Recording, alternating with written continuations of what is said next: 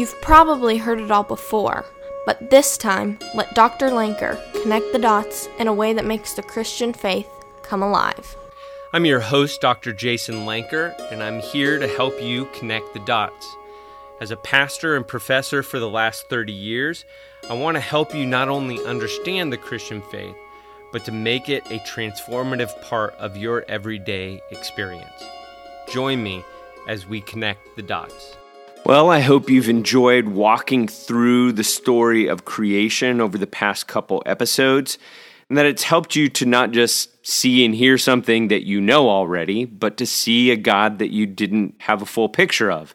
I really think there's three aspects that are really important in this first part of the narrative.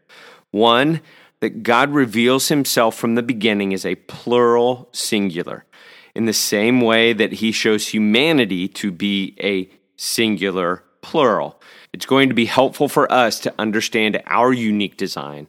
And it's also going to be incredibly helpful to take our unique design to help us understand God's character, to see the invisible through our visibleness. The other is that he is ordered and in control. That shows up from the very beginning that God takes chaos and makes order out of it. He has a design, and his design is so firmly established that he can sit down and rest in that design, that he's going to maintain it and keep it moving for as long as it fits his purposes. He is in control. Even when there are moments that we feel like the world is completely out of control, he is always present, always there, and always has his hands on the wheel. The last is that God, although fully capable of doing all things by himself, creates a humanity with which he establishes a unique relationship. In fact, it shows God to be highly relational, that he wants to share with his creation, not just be in power over. Although he gives commands to his creation from the very beginning, they're completely unlike the ancient narratives. They're not man-made just to be subservient to do the menial tasks. Man and woman are given a high position as kings and queens at the same moment to be priests that watch over the worship and the glory of this God of creation. We are to be, and this is going to be highlighted throughout the biblical text, a kingdom of priests. And this shows up all the way in the beginning of the narrative by God allowing us into his world order. It's purposeful, and he wants us to have a place in it. In seeing those three aspects of how God reveals himself in the first two chapters, we now move to the chapter of the fall, chapter 3.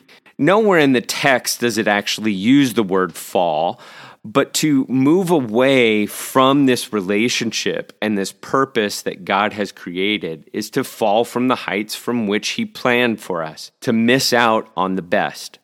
What shows up in this narrative is a serpent. Now, almost all of the pictures that we've ever seen shows a serpent up in a tree speaking to Adam and Eve, telling them to eat of this fruit. It may be a literal serpent that was taken over by some being in order to speak to Adam and Eve, or it could be just simply a chaos creature. Chaos creatures within the ancient world were creatures that worked against order. They were creatures of non-order. They wanted things to just be a free-for-all, regularly shown within the ancient world to take the place of a serpent or a leviathan. This fits within the ancient narrative of how chaos reigned. It came through the work of these serpent creatures, whether literal or figurative. This serpent creature enters into this narrative with Adam and Eve and asks Eve a specific question. Did God really say you must not eat from any tree in the garden? Eve's answer is to say that they could eat from any tree in the garden, but God did say, you must not eat fruit from the tree that is in the middle of the garden, and you must not touch it, or you will surely die. Already, she's beginning to do something described as hedging. It's to put boundaries around something so that you can make it even harder to get to the thing you're not supposed to get to. God never said you couldn't touch the tree. He just said that you couldn't eat from the tree. In fact, they were commanded to care for all of the trees in the garden, which as a caregiver, you're probably going to have to trim and put in order. But in order to keep herself from it, she begins to set boundaries that God did not provide. So the chaos creature engages that and says, there's a reason why God wants you to stay away from it, because he knows that when you eat it, you will be like him, knowing good and evil. Eve decides that this is a good deal.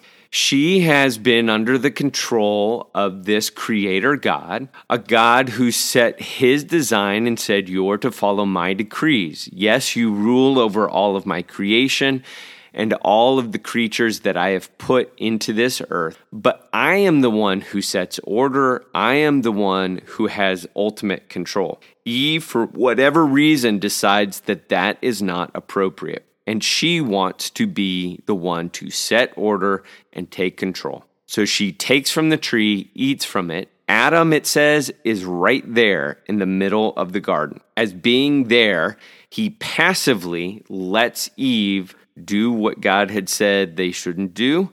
He also takes from Eve and eats just like she does. And this is where the insight of who God is hits us from a completely different direction than what most of us are used to. Most of us, when we hear about how God reacts to sin and rebellion, we hear that he hates it and that he cannot be in the presence of sin. But what happens in this narrative is that as soon as Adam and Eve eat from the tree, here comes God walking in the garden. He comes looking for them. He asks them, where are you?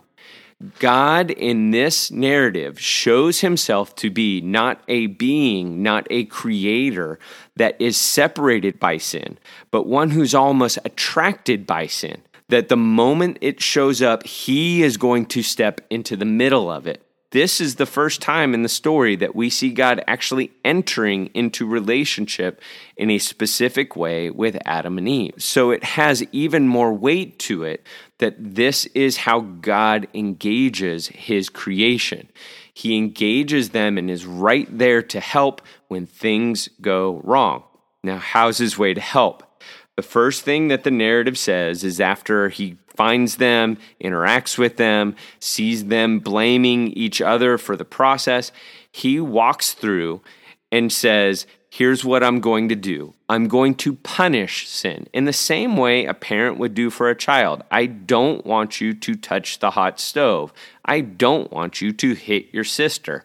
So I'm going to punish you so that the punishment keeps you from going down that road any further. After he punishes sin for the chaos creature, for woman, and for man, he then turns and does this incredible thing. He covers the sin of Adam and Eve. He says, you guys tried to use leaves to cover over your nakedness. The fact that you no longer had naivete. Now I'm going to cover it, and I'm going to cover it with the first recorded death, with the first recorded sacrifice. So what God does is he uses his creation to pay for our sins. This is going to be a foreshadowing of what God is going to do in the future, as well as what is called the proto-evangelion that shows up beforehand. It's the before gospel. That's what proto-evangelion means. He will crush your head and you will strike his heel. God was going to work through woman to send a descendant who would bring order, final order, against the chaos and set things the way that they were meant to be from the very beginning. That's going to take a while. And the last thing that God does is very interesting. He banishes them from the Garden of Eden. Why? Because he's afraid that if they stay there, they will eat from the tree of life and live forever. God interacts and engages our sin, not just by coming to find us in our brokenness, not just by covering up what we have messed up, not just making a sacrifice, but ultimately God shields us from the effects of our sin. He doesn't want them to have to endure this punishment eternally. And so he moves them away so that they will surely die. that there will be an end to their suffering, and that he will be able to make all things new. If that doesn't change your perspective of who God is and how he interacts and relates to sin, that we have a God who doesn't just condemn us in our sin, but does everything he can to meet us in it, cover it, to sacrifice for it, and to shield us from it. That is how our God reacts to our sin. If you enjoyed listening today, please subscribe to our podcast. And if you'd like more information, please visit us at drjasonlanker.com. That's drjasonlanker. May you go in the grace of God, and may you not just understand the Christian faith, but live it more fully this week.